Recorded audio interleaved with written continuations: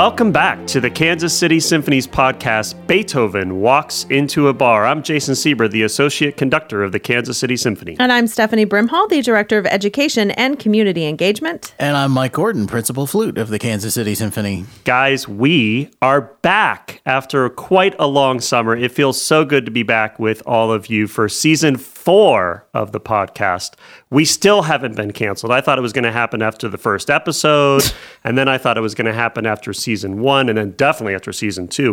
But they just keep renewing us. I don't know what's happening, but it really feels good to be back. I haven't seen you guys in forever. And even though we're still on Zoom, I feel like we're all in the same room together. Aww. It feels very good to be back with you guys. What have you guys been up to this summer? Yes, I've kind of gone into deep vacation mode for the first time actually in quite a while, and I've been riding my bike a lot and doing a lot of things that are not associated with music, and that's been kind of a good refresher for me, honestly. So yeah, I've been spending a few hours a day pedaling and making some good food and trying to stay cool. It's been pretty hot the last month or so. What's the best thing you've made this summer? Mike is an excellent cook. He is. You know, so during this little vacation stretch, my wife and I took a trip to Jamaica, which had been postponed from over a year ago, and there was a guy there with a jerk chicken cart, like a grill on a cart, and it was so good. When I got home, I thought, I'm going to try to reverse engineer this chicken.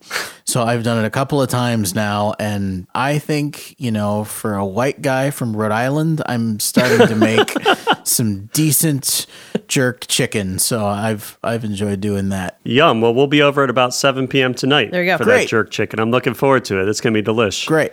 I've been cooking a lot too. I've been grilling. I've been somehow getting worse at golf, even though I'm playing more. I'm getting worse. I don't know how that's happening. But I conducted some. I got to go to Cleveland and Breckenridge and had some fun working with some excellent musicians in those cities and doing a couple festivals and camps here in town with the Youth Symphony and Heartland Chamber Music. It's been a busy summer, but it's been a very fun summer as well. Stephanie, what have you been up to? Well, let's see. We started the summer off. I became a swim team parent, which I don't know if you guys know, but it involves a lot of very, very, very early mornings where my son was at the pool at 6 a.m. every day, which was fun. And he kind of hated me for making that kick off his summer. No, he did great. We figured that all out. And then we spent 2 weeks in the mountains in Montana. And I actually literally checked out from work, from social media, from email, from everything for 2 weeks. And I feel like a whole new person. That's where now. you went. I was texting you every day. I was posting on your Facebook wall, wondering where the heck you were. I wondered where you were. No, everything That's just a good place to be. Everything just went straight to the trash. Like it was like, I don't even want to read it later. It's not happening these 2 weeks. Nice. But nice. I hope that you guys got nice and rested and rejuvenated like I do, because I feel like we're just about to hit the ground running with this season that's coming up. And we are kicking off this symphony season coming up here really quickly. And we're just super excited to be back. I can't tell you how excited I am to be getting back into the concert hall. I know we kind of dabbled with it a little bit in the spring, but we're back and it's super exciting. And our classical series is starting. It's going to kick things off with a huge bang this year. Our very first classical subscription coming up in just a little bit. Yeah, I'm really excited about this concert, and of course excited in general about just being able to play with a full orchestra again and full audience. And full audience, yes, of course. Full audience is, it was so strange not only having no audience for a while, but then having very, small, sparse audience. That energy was really missing, and I think oftentimes our audience doesn't realize just how much of a vital part of the energy of a performance that they are. So that is truly going to be the best thing. But this first weekend back, a lot of repertoire that is very, very dear to me. Of course, Beethoven's Overture to the Creatures of Prometheus, and a favorite of mine, Mahler's First Symphony. But we're also playing a world premiere by singer-songwriter and composer Gabriel Kahane. And this premiere is unique in many ways, not the least of which is that the composer and soloist are father and son, or I suppose I should say son and father. And they just so happen to be joining us on the podcast today. So please welcome composer Gabriel Kahane and his father, pianist and conductor Jeffrey Kahane. Welcome. It's so good to have you here. Thank you. Thanks for having us. You guys, we have been, we've been doing this podcast, as we said, for 4 seasons. And we've had the great fortune of being able to get to know a lot of our musicians within the orchestra. We've had on some special guests. But now that we're getting into an actual symphony season where we're having guests come in as soloists and guest composers and guest conductors, I think all of us have been really excited looking forward to this season and being able to chat with some of, the people that are coming in and we get to collaborate with. So the prospect of having both of you guys on at the same time was something I was really excited about when we first started kind of planning this season. So Mike mentioned that we're doing a world premiere of this piece written by Gabriel. And Jeffrey, you're performing piano on that piece. The piece is titled Heirloom. And from my notes that I've gotten from what was sent to us, so it's described as an oral family scrapbook, which I love the idea of that. So I thought first, Gabriel, if you could just kind of explain kind of the outline of the piece and what people are going to hear, and then I'd love to kind of dive in and see how it's all come together. Yeah, absolutely. So the best way for me to begin to talk about this piece is to talk about my father's childhood, at the risk of embarrassing him. Dad, you can close your ears, or So my mom and dad met at summer camp when they were 10 in the northernmost part of California. It's a place called Camp Trinity. And the thing you have to understand about my parents is that they each had older siblings. In the case of my mom, 4 older brothers, and in the case of my dad, an older brother and a younger sister. They were really too young to be hippies, but they so admired their older siblings that they, wanted to be hippies, despite the fact that they were like 10. So you have to picture these 10-year-olds in, beaded jackets with flutes and recorders and acoustic guitars strung on their back, and they fell in love. And they wrote letters to each other, and they said, let's go around the world playing music together, and let's get married when we're 22 and have a kid when we're 25. And most of that actually happened. Except for the beaded jackets. But that's okay. Oh, there were. I've seen the photographs. I'm imagining like fringed boots too, somehow. Yeah, yes, all of that. But my parents did, in fact, play in a number of folk rock bands. Dad, what were they called? Well, we only played together in one that was called Wilderness, and I had played in a couple of bands earlier, one of which was when I was 10 or 11, called the American Revelation. And there was Brandywine later, right? Yes, that was an intermediate step, right? Right. But anyway, for those who know my dad from the world of classical music, it's, I think, often a surprise when people learn that he was a songwriter and played folk music and in rock bands as a kid. And Carl Jung, the great psychoanalyst and thinker, he has this exercise where he says that the unrealized dream of your parent is what you as a child end up doing. And in a somewhat literal way, I feel like I'm both the synthesis of my parents. My mother is a psychologist, my dad is a musician, and a lot of my work kind of lives at the intersection of thinking about human psychology and thinking about music on the one hand. And then on the other, my dad, like me, has a deep interest in classical music, concert music, but also in folk music. And another sort of historical tidbit, which I find really touching, is that, Dad, how old were you when you wrote the letter to Ernest Fleischman? Can you tell that story? Yeah, around the time that we formed this band, which was called Wilderness, she was not my wife at the time because we were 13, but she would ultimately become my wife. Many years later, I had this idea of writing to Ernest Fleischman, the legendary impresario and longtime executive director of the Los Angeles Philharmonic, and suggest that he present us at the Mark Taper Forum at the Music Center downtown. And our vision, and in fact, we realized this vision on a couple of occasions, was to put together concerts that would in which would intersect music from the centuries of Bach up through the middle of the 20th century with songs of our own time, including some that I had written or I'd written with my co-band members. And what's interesting, I think, is that Gabriel, in fact, in an infinitely more sophisticated way, is doing has been, an essential part of his career has been doing exactly this sort of thing in the most magisterial way. We were doing it in a very primitive way, but it's sort of, the touching thing about the story is not that I wrote to Ernest Fleischman, but that he actually wrote back to me, which still amazes me. I don't think I have the letter anymore, but I had it for a long time. And he wrote a very respectful, short but respectful letter back saying, it wouldn't be possible for him to present us. We were all 13. but that my ideas were wonderful. He loved the idea of what I was proposing.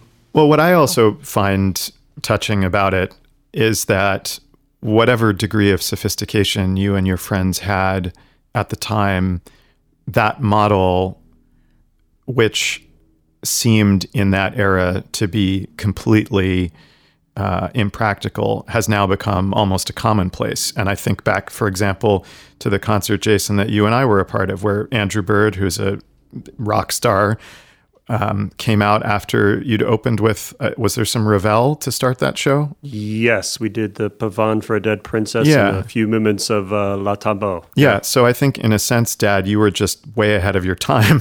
and it's, I don't want to say that no one bats an eye at this point, but I think that we've entered into an era, in part because of the streaming services and the way that people listen to music now, wherein genre is often an afterthought, and we sort of return to the Duke Ellington adage of two kinds of music, good music and the other kind.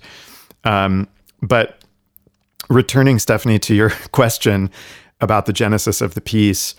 So I think back to this moment with my dad playing in bands as a kid, and his sort of twin passions of folk music and concert music, and then kind of zooming forward in time to my childhood, where living in Rochester, New York in the late 80s and early 90s, I would hear snippets of Brahms and Beethoven and Mozart, and then my dad would take a break, come out into the living room and put on Paul Simon's Graceland or Joni Mitchell Blue or a Beatles album.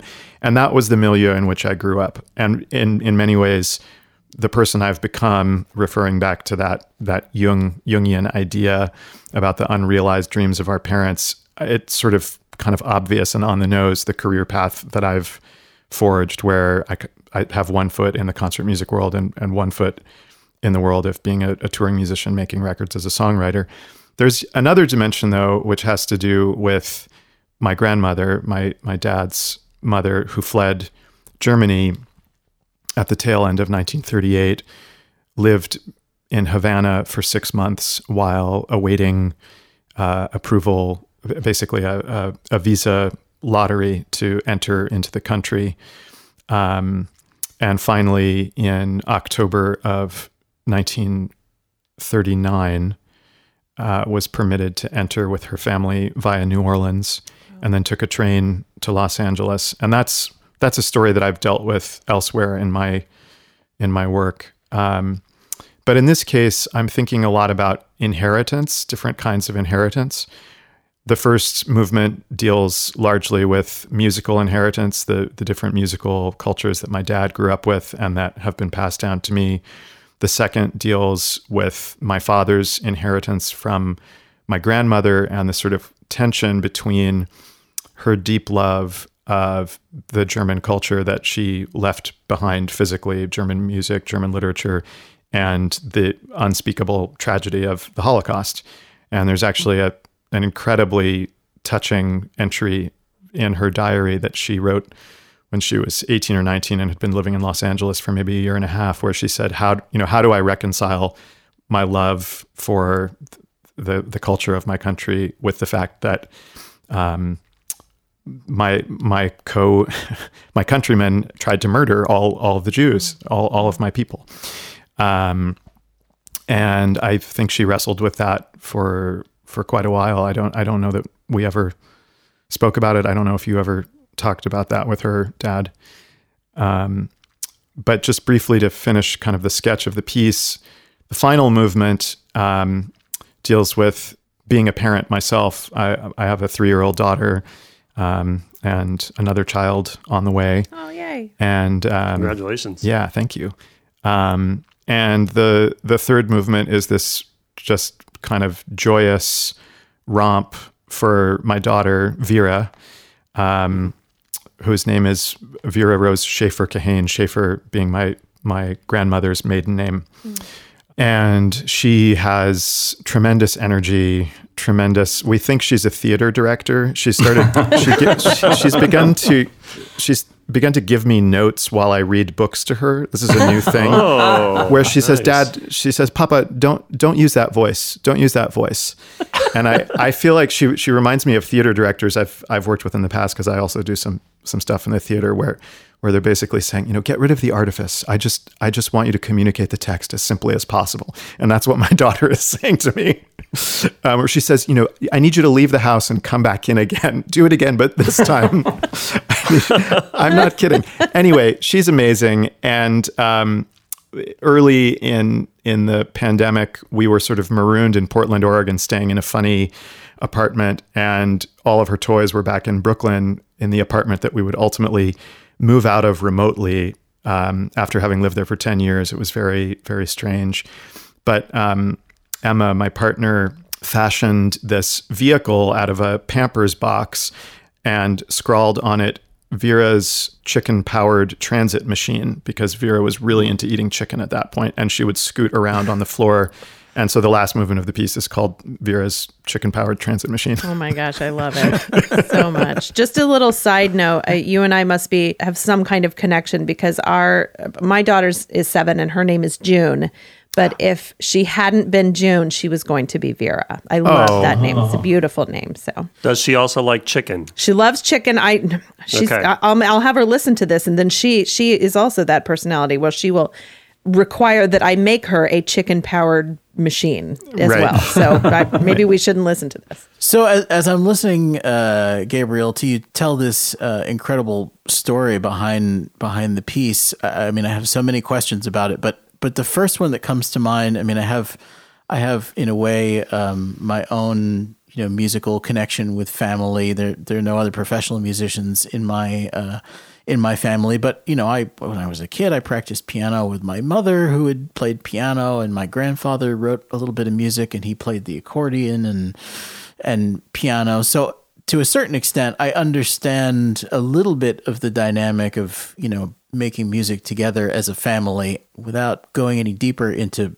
that story, which we'll save for another podcast, I'm so curious to know from you, Jeffrey, what is it like in general, when you sit down at the piano or when you're conducting an orchestra and you're playing your son's music? What is it like, when you play this particular piece that he's just completed, and what is the dynamic like? I mean, there's playing music by a composer who's dead, and in a way you have a conversation with a dead composer, but they can't answer back in a direct way. You have experiences of playing music by living composers, with whom you can have a conversation. And then there are living composers who are your son, which to me seems like a whole other level. Yes, I think it is a whole other level. And I would add that as far as we know, and please, if anybody has any information to the contrary, we would both welcome it. But we're not aware of any son or child who has written a concerto for their parent.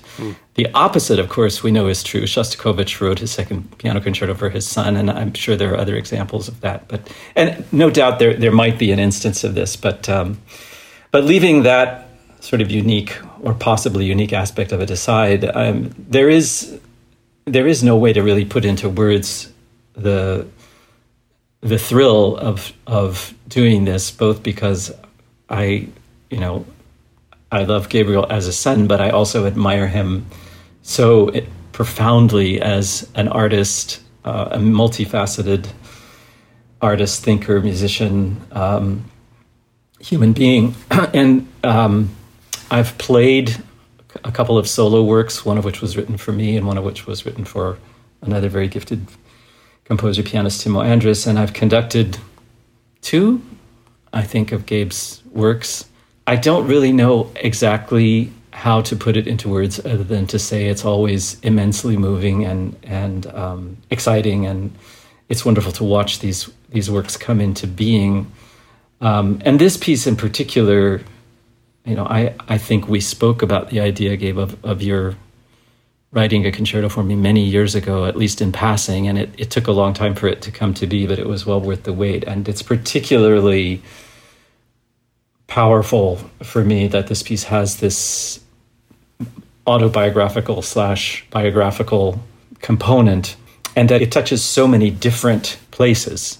It goes so many different places, and it really feels like it does synthesize the multiplicity of languages, musical languages that we both love, and in this amazing way tells this. It has this narrative which begins. I often, when I've been asked in the context of some of the work that I do, linking up music with history, I often say that my story starts with the morning when my grandfather was arrested on Kristallnacht in November of 1938 and taken to prison and then to concentration camp at Buchenwald, and the whole process that ensued. He was released from the camp and mercifully after only a short time. And our family was one of the very fortunate ones in that almost all of our family escaped from Germany, not all, but most of them, and a few died in the camps.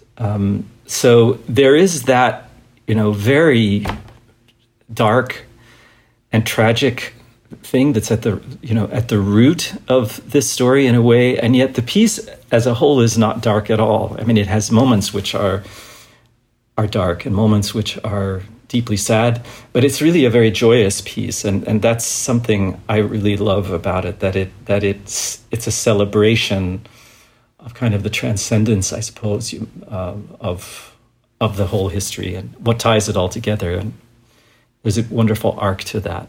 I'm curious. Did you all work together at all in the compositional part of it, or Gabriel, did you work on the whole thing? Did it get to Jeffrey as a complete package, or did you kind of coordinate with each other, work together on some of those elements?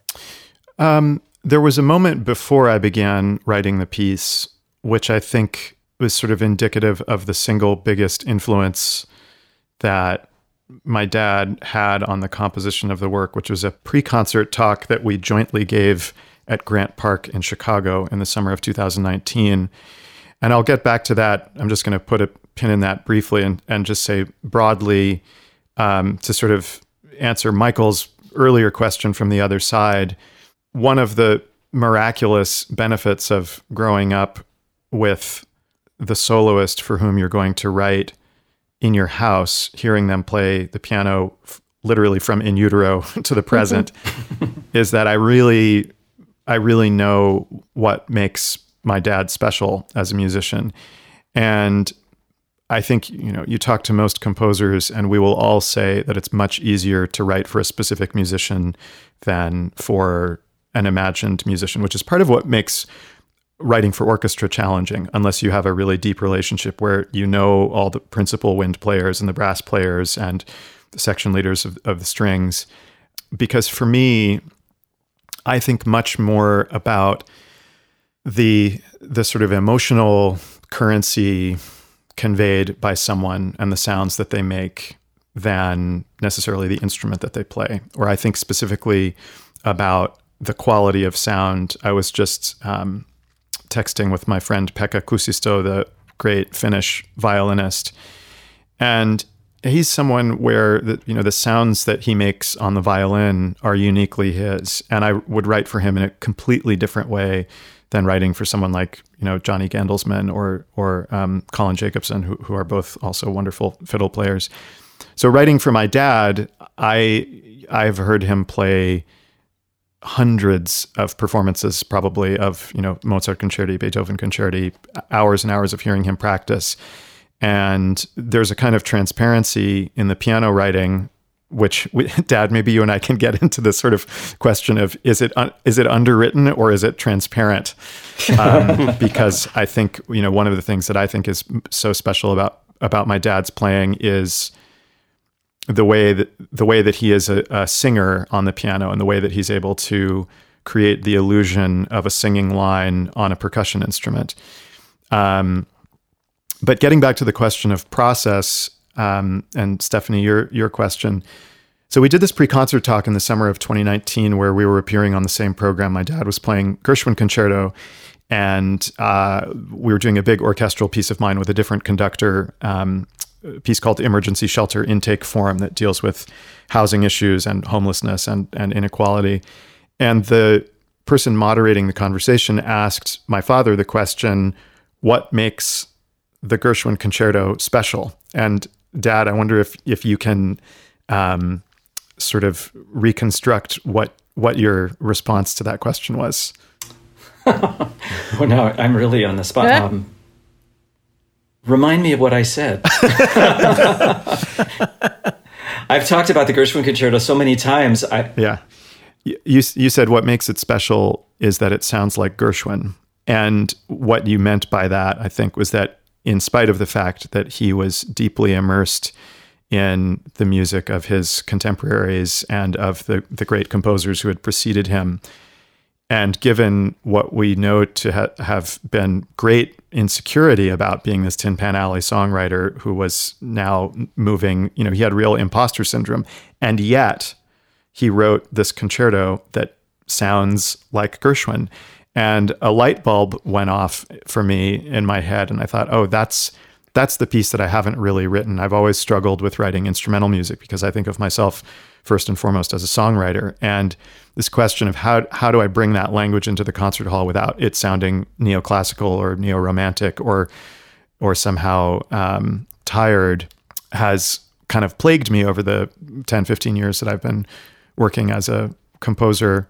And I just thought, okay, this is the moment where I'm going to write a vernacular piano concerto. It's going to be the same language that I use as a songwriter, and I'm going to be unapologetic about that. And then I'm going to figure out how to kind of crack it open with some kind of implement of torture to break the materials open and allow them to get sort of deconstructed and atomized, and then put them back together. So I think we didn't really. I sent a piano reduction in late 2019 after I'd finished a kind of first draft of the piece, and there were maybe a few passages that you pointed to where you felt like the piano writing could be a little bit more dense.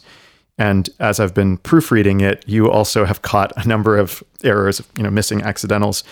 But really, the fundamental way in which I think you changed the piece had to do with the most important question, which is what kind of piece is this going to be? Is this going to be a gnarly, me kind of putting on the clothes of the academic long-haired composer, or is it going to be something that feels deeply connected to my identity as a songwriter? So in that sense, I think my dad had a profound influence on the piece, even though he had nothing to do with the actual writing of it. Mm-hmm. I wonder too, you kind of started to touch on this a little bit. I think it's an interesting point for our listeners too, interpreting music of different composers. I mean, some are hyper specific. There's 12 instructions on every note. Play this loud, play this short, play this long, accent, no accent, phrase this way. And other certainly periods in music, composers are less specific, and with certain composers, they're just more or less specific. So I have to wonder, in writing for your dad, to what extent, if any, did you have to remind yourself as you were writing, like, oh, wait, someone else might play this. Should I put such and such in the score? I don't know. I mean, I think the piano part is certainly less marked up than it would be if I were writing for someone I didn't know. And I think there's probably way more attention to detail in the orchestral parts. I do think that I remember the very first time you played a piece of mine, the piece that you commissioned, which was about your late and beloved dog, Django.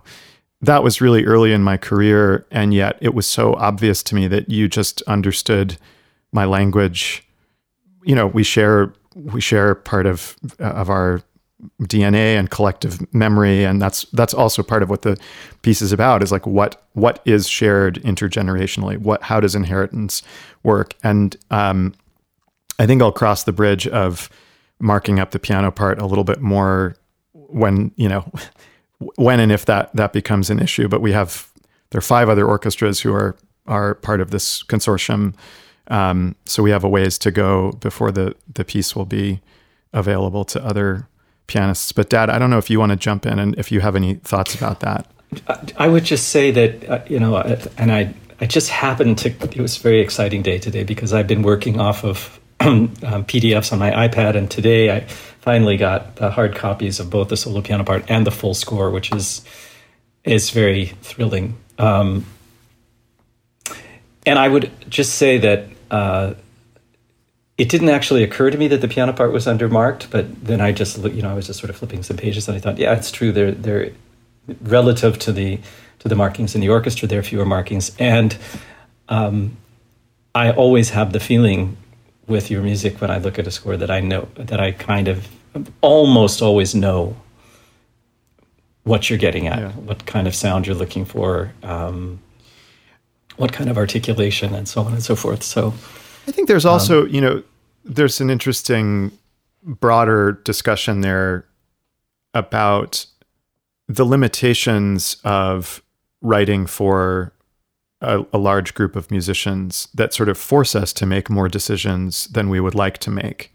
Mm-hmm. And that if we think about the work of the composer as an economy of generosity and where we can be generous toward the people who are going to play our music and trusting them to make decisions, and where that generosity actually manifests in having made decisions that make rehearsal more efficient, that's something that I think about a lot. And in the case of a solo part, just thinking from a practical standpoint, if you're going to the trouble to write a concerto for someone, I would hope that you trust their musical instincts.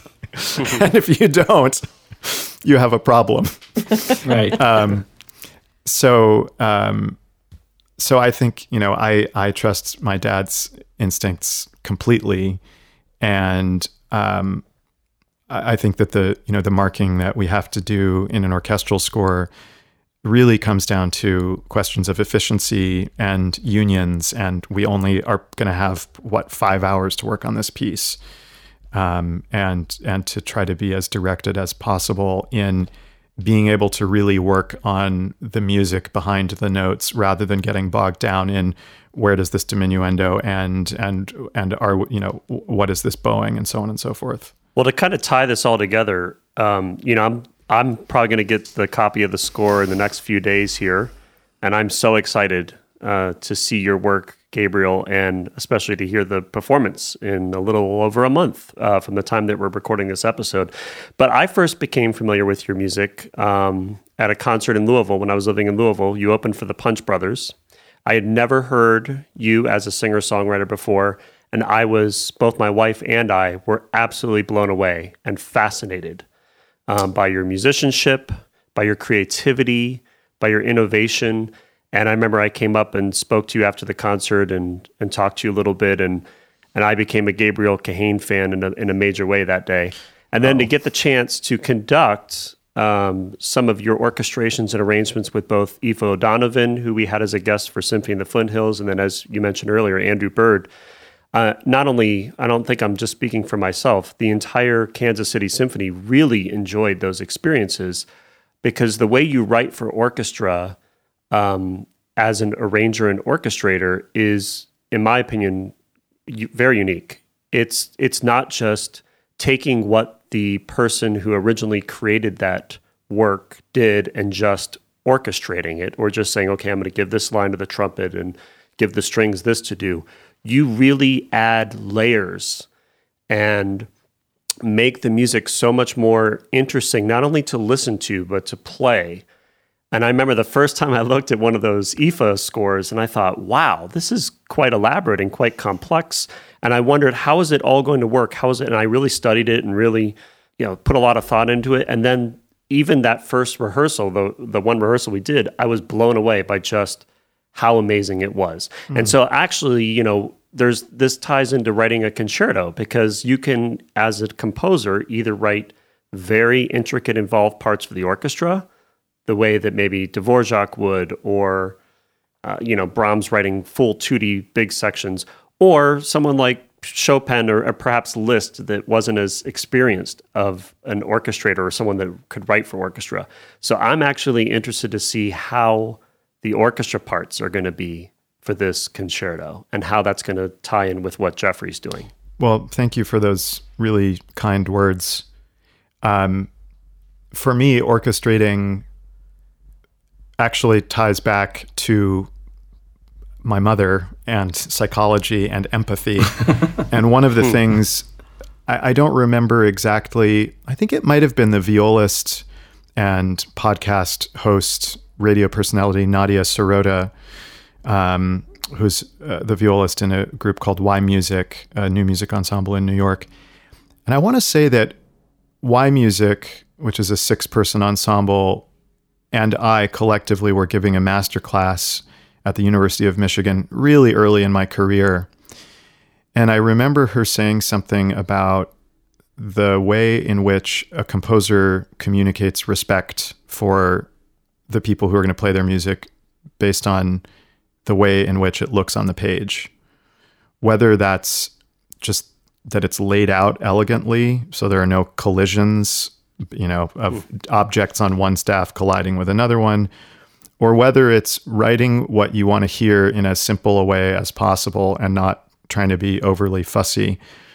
And I think that was probably 9 or 10, maybe even 11 years ago. And from that moment, I began to think really deeply every time I would write for orchestra, which is that rare and kind of odd situation in which you are writing generally for people you don't know. And the way that relationship is going to begin is not going to be face-to-face, but when they check out the part from the library. And what they see on the page is either going to start you off on their good side or with a deficit. And I think because I come from this world of being a songwriter and being kind of an interloper in this world, being really, really careful and meticulous, both about how my parts are laid out on the page, but also thinking about a balance between wanting to keep the players sitting forward on their chair and engaged, but also not wanting things to be so fiendishly difficult that they're, shedding for 5 hours for a passage that's 3 seconds long that gets buried in the texture. So I appreciate your, sensitivity to that. And I think of myself as there are a lot of composer colleagues who I think, run circles around me as orchestrators. But I also feel like I know how to play to my strengths. And in song-like material, there's this additional balance, which is keeping the player engaged on the one hand, but also always respecting the song and making sure that anything that you're doing is not detracting from the text, nor is it, conveying something emotionally that is sort of dissonant with what's going on with the song. Now, when writing instrumental music are somewhat less complicated because the way in which an orchestra can support, let's say, the melody, you're not dealing with that added component of how we hear text, right? Because when we're hearing a lyric, part of our brain is occupied with that. And when you start throwing counterpoint against a lyric, that can become really tricky for the brain to parse and to know where to send their attention. And so I think that this piece is tuneful in a lot of the same ways that I hope my songs are tuneful. And in fact, the coda of the first movement is a paraphrase of the title track of an album of mine called Where Are the Arms, which actually came out 10 years ago. And I say paraphrase both in the sort of musical use of that term, but also paraphrase in that it goes to a lot of different places harmonically that it doesn't go in the original song. So I think that's, Jason, to sum up a response to your question about the orchestration. I'm curious, and I will also confess that I remain pretty deeply insecure about putting instrumental music into the world. It's just not.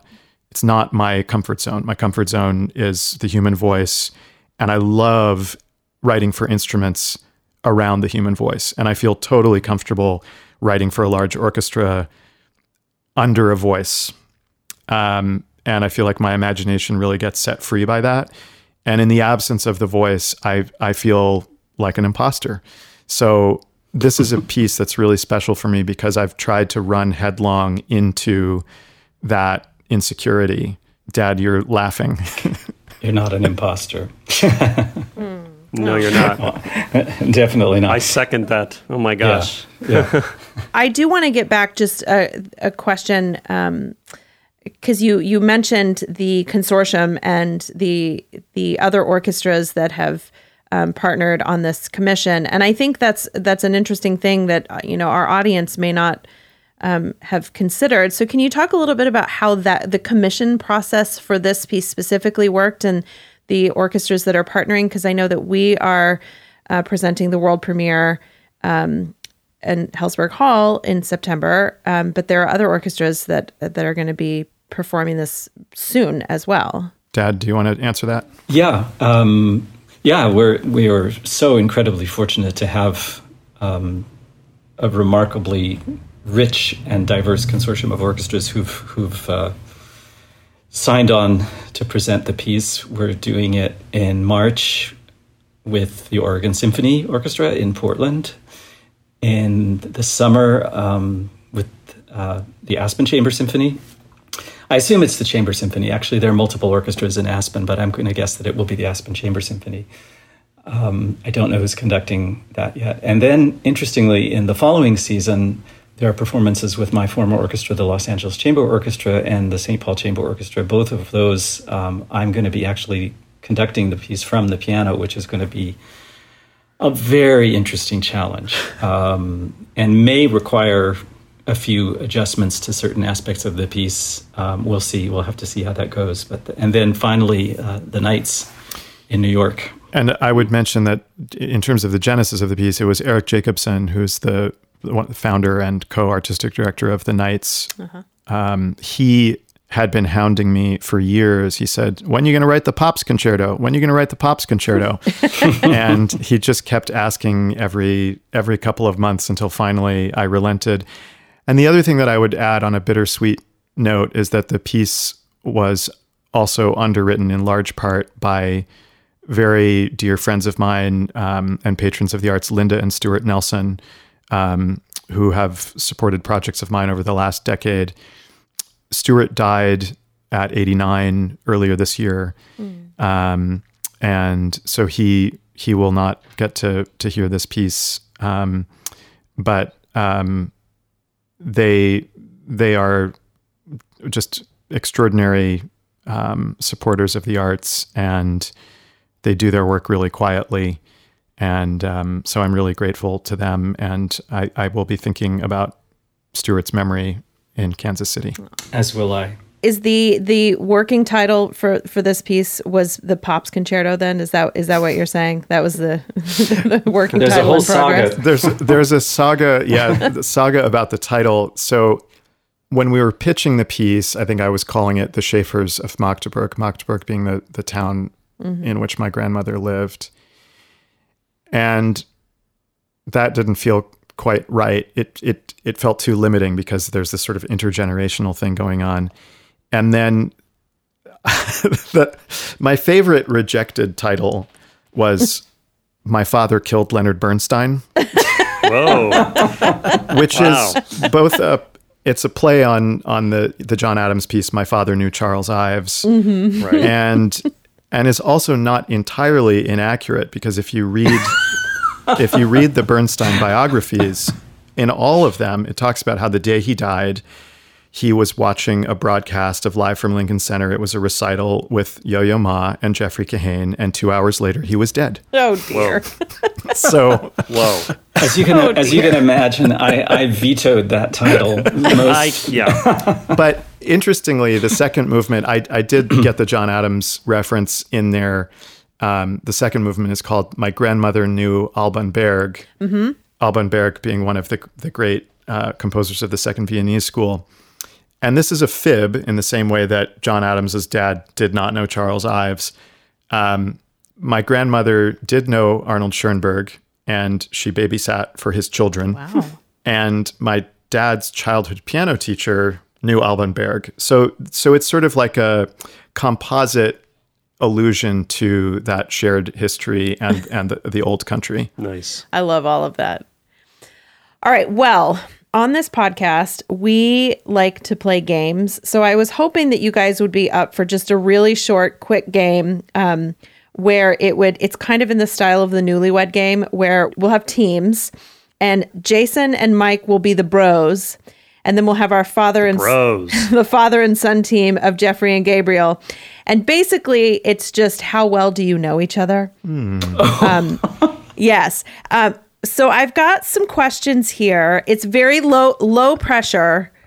The winner doesn't get anything. Let's just say that. Except for how about bragging rights? Yes. We don't get Peter Sagal's voice on our home answering machine. You can have Mike Gordon play some kind of ditty on your home answering machine on his piccolo. Okay. How about that? A ditty. Sounds good. Something from my collection of ditties. Can it be in G sharp minor? Of course. Okay. All of my favorite ditties are in G sharp minor. Okay. and then if Mike wins, you have to write him something in G sharp minor that he can then play. Oh boy. Oh boy is right. All right. So we're going to kind of go with the honor system here just because, we're all on Zoom. So basically I'm going to ask a question. So I will ask Mike a question about Jason. And then we'll get the answers, and then if they match, you get a point, and if they don't match, then you get a big old loser sound or something. No. So we'll start with Mike and Jason just to get in there. So the bros. Wow. All right. So I will say. So this question is for Mike about Jason. Who would Jason say is his conductor role model? Like if he was to name one conductor that would be his role model, who would that be? Besides Jeffrey Kahane. It could have been Jeffrey Kahane. I don't know why you're ruining the game already. I gotta think about this. I feel like this is something obvious that I should know, and I'm thinking, and well, while you're thinking about it, my question for Jason. Okay. My question for Jason is, who is Mike's flute hero? So it can be soloist, it can be orchestral. Who is Mike's favorite flutist? All right, so Mike, we're going to go back to you. Jason's conducting role model, who would it be? I I really feel like I should know this. I'm going to say, Wow, Tim, you're going to have to edit out about 3 minutes of Mike stalling here. this is absolutely horrible. Okay, here we go. This is not going to be it, but I'm just going to say a conductor. I'm going to say Riccardo Muti. Ooh. Jason, that does not I imply... do like Riccardo Muti, but my favorite all-time conductor, I wrote it down, Carlos Kleiber. Carlos Kleiber. That's what I was going to say for my dad. Oh. Really? Yeah. That's absolutely correct. So Whoa. So maybe that was Jeffrey and I should be a team. Well, I we think, know each other well. I think but do I get a Gabriel point? just got a point. No. See, for the game where the points don't matter. Yeah. All right. Jason, who is Mike's flute role model? Could be James Galway. I'm going to go with Jean-Pierre Rampal. Mike, what's the answer? Yeah, we'll go with that. I don't think there is. We got a point? I don't think there is we get an a point? answer to that, honestly. But I'll give you. You should get a point for that. I just have to interject that this is the dorkiest podcast of all time, and I'm here for it, and I love it. Awesome. Awesome. Okay. So now we'll go to our father-son team. So Mike did get a No, Jason got a point. Well, Mike and Jason. Sorry, It's a Jason team got a effort point. here. All right. So for Gabriel and Jeffrey, we will say this question is for Jeffrey. Who is Gabriel's biggest, most influential composer? So who, and it can be composer, it can be songwriter, it can be artist, like muse, maybe even. And then Gabriel, who is Jeffrey's either favorite composer to play on the piano? Let's go with that one. Favorite composer to play on the piano. We won't go with conducting since we already got that one. So Jeffrey, who is the most influential composer you think Gabriel would say? I would probably say Schubert. Oh, he's right. Yeah. I would say. I there were a couple others that came to mind, which would be very could easily be on that level, but certainly that was the name that came to my mind right away. Yeah, I mean, I think the more tricky and evasive answer that I would give is that I sort of categorically reject the question, Right? Because Yes, I don't Yes. really think in those terms, and I was actually going to say that in response, my answer for my dad is that I think he would refuse to answer the question. That is exactly correct. 2 points. 2 points for the father-son team. I like it. I love it. All right. I've never, I just want to say, just to reinforce that I've been asked that question thousands of times over the last many decades. And that is exactly the answer that I've given in as polite a way as possible. I said, I can't answer that question. And I would just say, with respect to my dad's answer, the slightly more accurate answer would have been for him to say, Gabriel rejects that category of question. But Schubert, if he answered it, if I were going to was the answer it, answer. Schubert that's a good answer. I love that. All right. So we got 3 questions. So that was number 1. This one's taking a different turn. So everybody gets the same question. And it is, what is your least favorite food? Least favorite food. So if something like is going to just gross you out that you will refuse to eat, what is that going to be? And let's see, this time let's start with Jeffrey and Gabriel. So, Gabriel, what would your dad say he just can't eat? He categorically refuses to answer that question. I'm just kidding. Well, I know that my dad is not a fan of turkey. Oh, turkey. Like roasted Thanksgiving turkey? Yeah, I'm not a fan of turkey, but I wouldn't refuse to eat it. I'm trying to think I do eat it at Thanksgiving. if I can think of. I mean, my dad is a pretty voraciously open-minded eater. I can't think of anything. I mean, I've definitely heard you grouse about turkey. Yeah. Well, my wife eats turkey burgers, and I really, really can't stand that. So I think Gabe deserves at least half a point for that.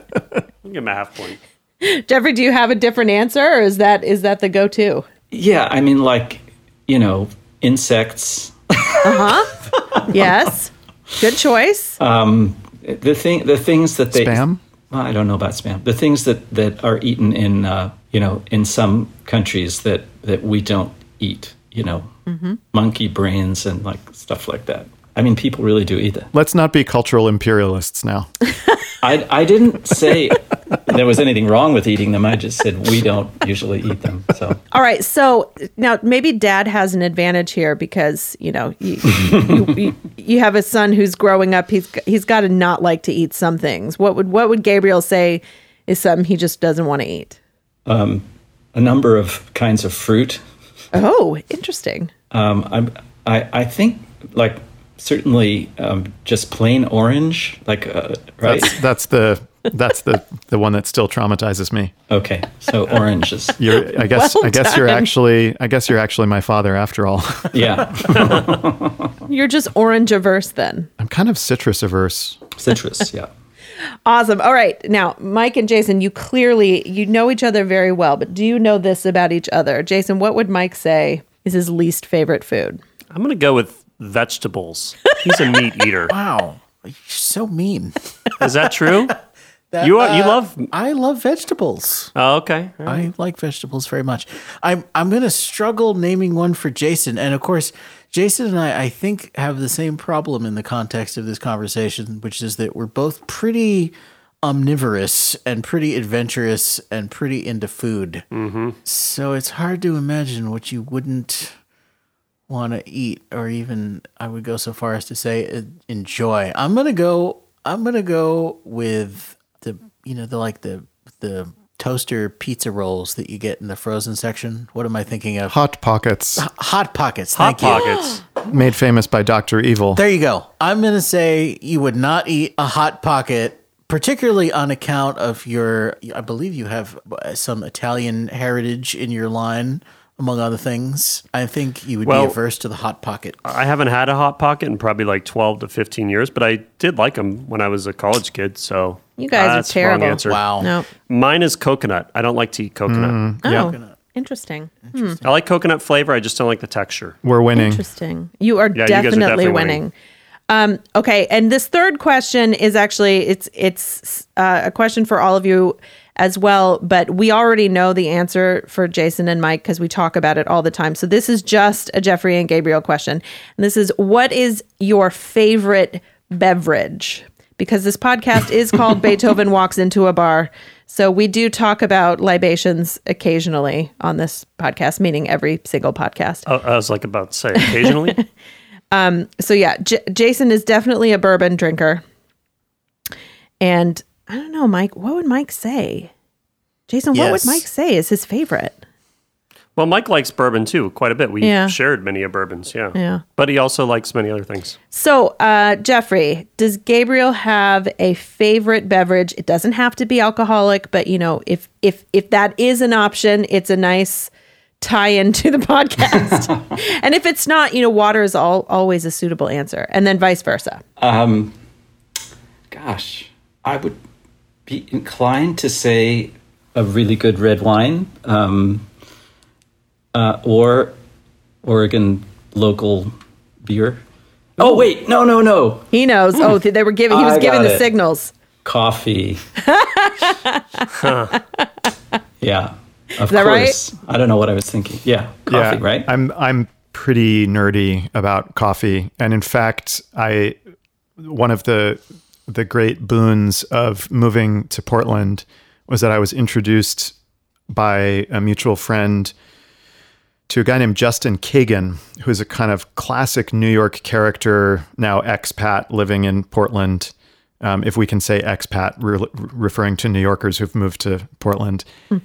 His father was a cellist in the Met Orchestra, and Justin himself is a cellist.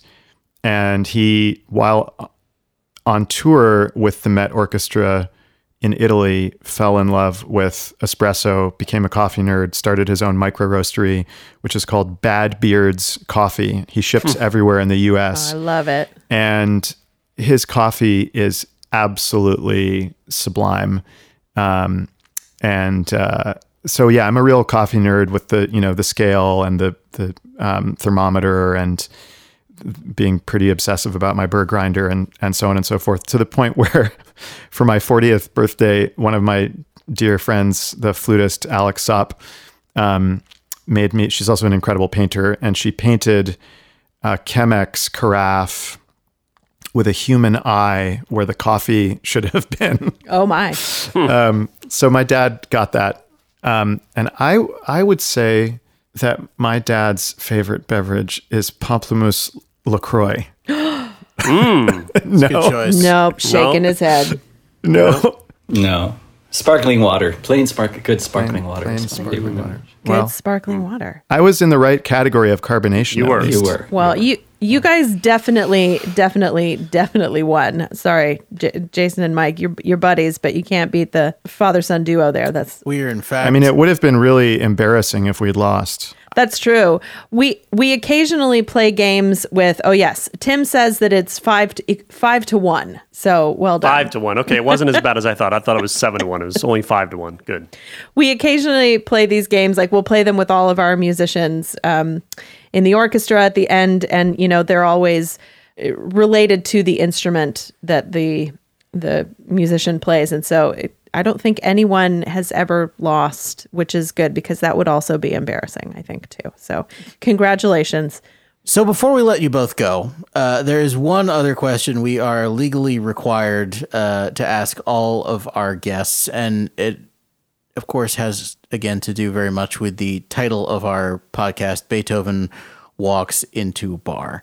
So Jeffrey and Gabriel, before you leave us on this fine, fine day, if you happen to find yourselves in a bar with Mr. Beethoven, what would you want to ask him? Why did he count his coffee beans rather than just getting a scale? Somebody else asked that question. Do you guys remember who asked that? I don't remember who it was, but yeah, they did.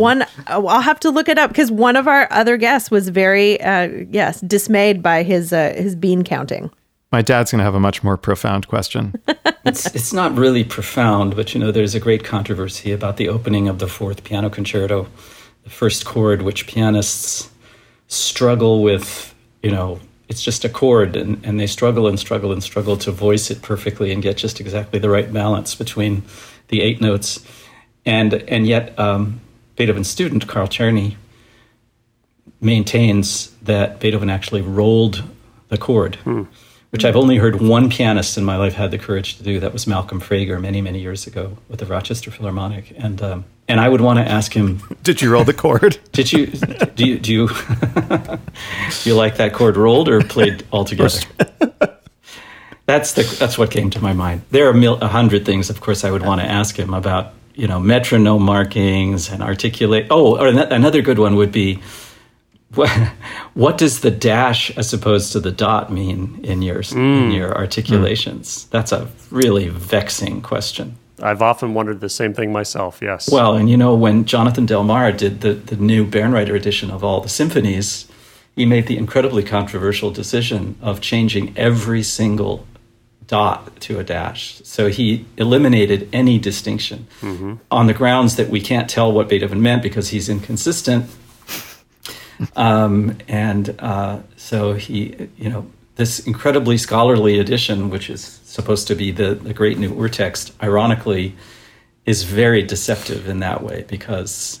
Well, clearly the dots were put down on days when he had miscounted the beans in his coffee and had two. He was under caffeinated and therefore really grumpy, and so he was just like stabbing at the manuscript paper. This is, full circle. There you go. I love it.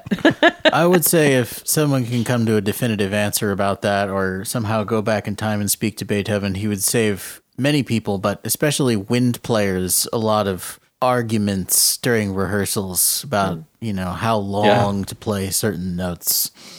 Well, we want to thank you both so much for being here. There is one last little order of business that we always try to do, which is to leave our listeners with some recommended listening to check out. So do either of you, or hopefully both of you, have something wonderful that you would suggest our listeners check out either now or when they get a moment? Well, since he can't do this himself, I was hoping you would do this. I would definitely recommend to anyone who's going to come and hear Gabriel's Piano Concerto to listen to one of his albums.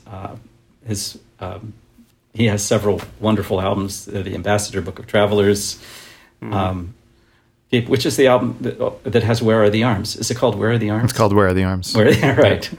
I would start with Book of Travelers, but that's nice of you.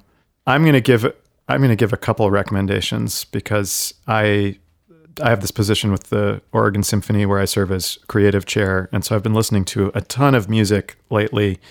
And there are a few things that I want to recommend in no particular order. One is the harpsichordist Pierre Hantai, Hantai, playing the Goldberg Variations. Another is a recent album by the composer Gabriela Smith and the cellist Gabriel Cabezas. The album is called Lost Coast. There's a young songwriter named Tanner Porter. She's another polymath who has a degree in composition from Yale and is also a songwriter. And in fact, she might have just had her work done in Kansas City as well in IFA's new big song cycle. Has that already happened? Or is not yet. Maybe it's happening sometime soon, but Tanner actually did the orchestrations for that. She has an album called The Summer Sinks, which is really tremendous. Another Gabriela Smith piece that I'm super fond of is her string quartet, Carrot Revolution, which is recorded by the Izuri Quartet. And then lastly, the singer Arouj Aftab has an album called Vulture Prince, which I think is just exquisite. Her name is Aroojaftab, and the album is called Vulture Prince. Got it. And she's pretty fierce. So those are my recommendations for the day. Awesome. Our listeners can find links to all of these recommendations in our show notes, and we'll be able to check all of that out. Well, Gabriel and Jeffrey, thank you both so much for joining us. We cannot wait for our opening classical weekend, where we will give the world premiere of Heirloom with Jeffrey on piano. And if you don't have your tickets yet, what are you waiting for, ladies and gentlemen? Michael Stern leads this program with Jeffrey Kahane as the soloist in Heirloom, this piece that we've been discussing today by Gabriel Kahane. Well, next week, we're going to chat with another special guest from our own KCS family, Associate Principal Oboe Allison Chung. She is not only one of our incredible musicians, she is a prolific cook, baker, eater, and food blogger. We'll ask her all about her journey in music and how her hungry and adventurous online alter ego, Lil Chung, came to be. Next time on Beethoven Walks Into a Bar.